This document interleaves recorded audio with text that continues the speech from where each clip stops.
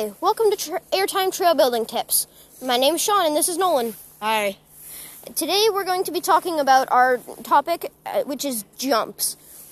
We're going to be talking about how to build them, how to build the foundation, what type of dirt to use, and how to maintain them.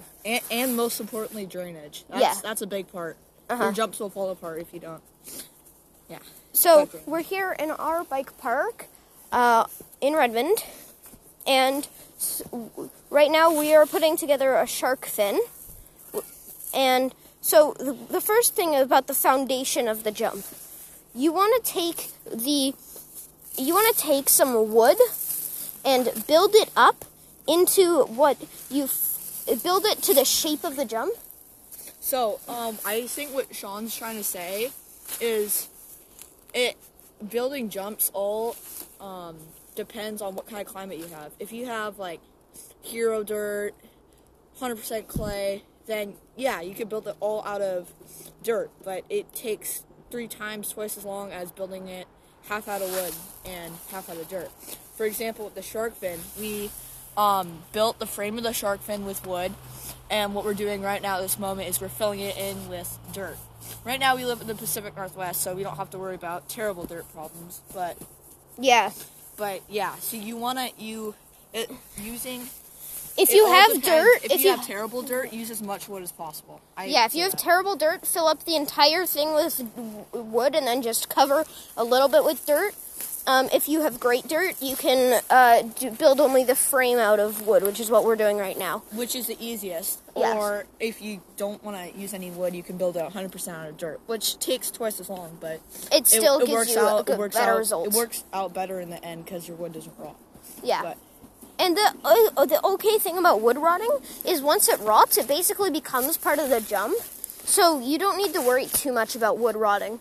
Because once it becomes part of the jump, then your jump basically just becomes all dirt. And if it's freshly cut wood, you really don't need to worry about it because your jump's not going to stand for 3 years because you're not going to be. I mean, unless you're a professional trail builder and you want to keep that jump there, but you don't really need to worry about wood rotting. Mm-hmm. Okay, our second thing is we talked about what type of dirt to use. We talked about the foundation. Our second thing is third thing is drainage. Yeah, so drainage is really important, especially if you live somewhere that's super rainy, like Washington. Cough. Or BC. You have to have some really high quality drainage, because if you don't, your jumps become sloppy in the rain, and that's not fun because you destroy the jumps. You, as me and Sean like to call, you water ski. Your back tire moves around. But you want to have good drainage. Yeah, and we don't have to worry about that too much on our shark fin here. By the way, we're going to put a picture of the shark fin on our team website. And website is airtimebikepark.org. No capitals. Bike team. Oh yeah, airtimebiketeam.org. No capitals, no spaces. Yeah. And so we're going to put a chart. We're going to have a separate page for the shark fin, or for the podcast. And we're going to post a picture of the shark fin. And so it's, as you will see on the website, it's tilted to the side as shark fins are. And so we don't really have to worry about drainage we don't have to worry about drainage because the water flows off to the lower end and it flows up and above the wall. So we don't have to worry about that. But if we move over to our gap jump up there, if we walk over there... So, on our gap jump, we have a problem of the fact... With the takeoff. The takeoff is... Yes. Most jumps, you go down into them, and then you come up, right? So, it creates a little... Over time, it creates a bowl, like, right at the base of the jump. And that becomes really muddy, because all the water runoff is there.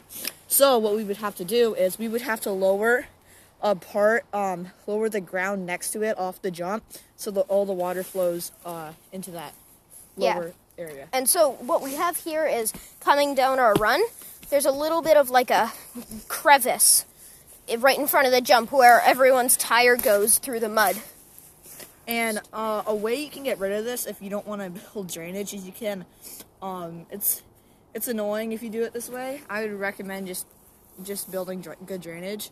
But you dig out the mud and then you just fill it in with some dirt, I guess. Or you could just smooth over the mud every morning, but that's kind of a pain. Yeah, it is, because it just squishes the water out of the dirt in it. And then the water seeps back in. So, now we've covered drainage, and now we're going to talk about maintenance, jump maintenance. You've built it, you've got everything perfectly set up, you've got your foundation, it's filled with some nice clay or something, and you have, now that it's been filled with nice dirt, you've got yourself a pretty nice jump. And one other thing we forgot to mention is you may want to, if your dirt is pretty bad, making the jump, you may want to water it down with a watering can or something. So let me add on to that. So another thing with maintenance is if you live somewhere dry, like Arizona, Colorado in the summer, you need to water down your jumps. I like to use a watering can because it's easy, carries a good amount of water, but you need to lightly water down your jumps so they don't destroy. Yeah, if your jump gets too dusty, then people will go off it and take off a bunch of the dirt. So you need to water it down so that the dirt stays on the jump. So normally what we do is we water it down and then it dries overnight, which is a really nice way to do it. And then once it's been watered down, it'll stick for the day, and then you can do it again at night if you still need to. And then once you do that a couple times, it'll be fine until the next time it's super dry. Back to maintenance. Once you've built your jump, you've got it all nice and snazzy, it's draining, you're great. You need to worry about maintenance. So part of maintenance is that watering can thing. If your climate's really dry. If it's not, then you don't want to water your jumps, because if it rains every day in the summer, your jumps will become all mush, especially with adding water to it. Yes, and especially if it snows and then you water it down, your jump becomes slush. So, another thing for jumps in the snow. So I would recommend not doing anything until the snow melts, but if you really have to ride it at that moment, you got to clear off the snow and let it melt over the next day, and then you can ride it the next day. But if you clear it off in that moment and you try to ride it, you will destroy your jump. The snow is a jump killer. If you try to ride it. It's perfectly fine if you don't ride it in the snow, but if you clear off the snow, because there's always a thin layer of snow on the jump, even if you clear it off. Yeah. So. You can never completely wipe anything off unless you're using some hyper duty thing. And so other things with maintenance are just adding more dirt occasionally. Dirt's going to fall off, it's going to get blown away by the wind. Add some more dirt occasionally. Yeah, and it just looks really cool in general. It runs better. Maybe like once a month if you're not really doing anything, just add a thin layer of dirt. Maybe like reshape the lip a little bit, but. And when you're packing in the dirt, pack it in.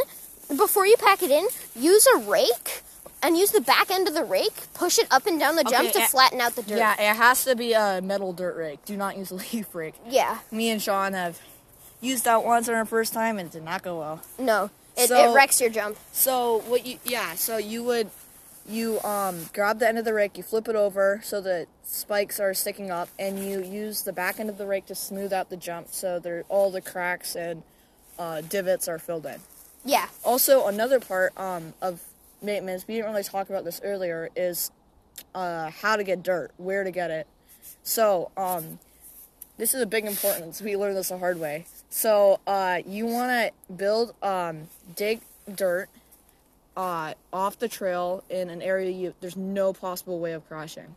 Yeah, so what we have is there's a tree between the dirt pile and the jump, so there's no way anyone can fall in here because the tree is blocking them. They'll hit the tree first. Yeah, so, I mean, unless they're on a push bike. Yeah, and there's, but, I'd say you also need a pickaxe for building. It's not mandatory, but it saves a lot of time. Yeah, you use the pickaxe to loosen up the dirt, and then you use a shovel. In the trench to get dirt. Yeah. We're not talking about the jump right now.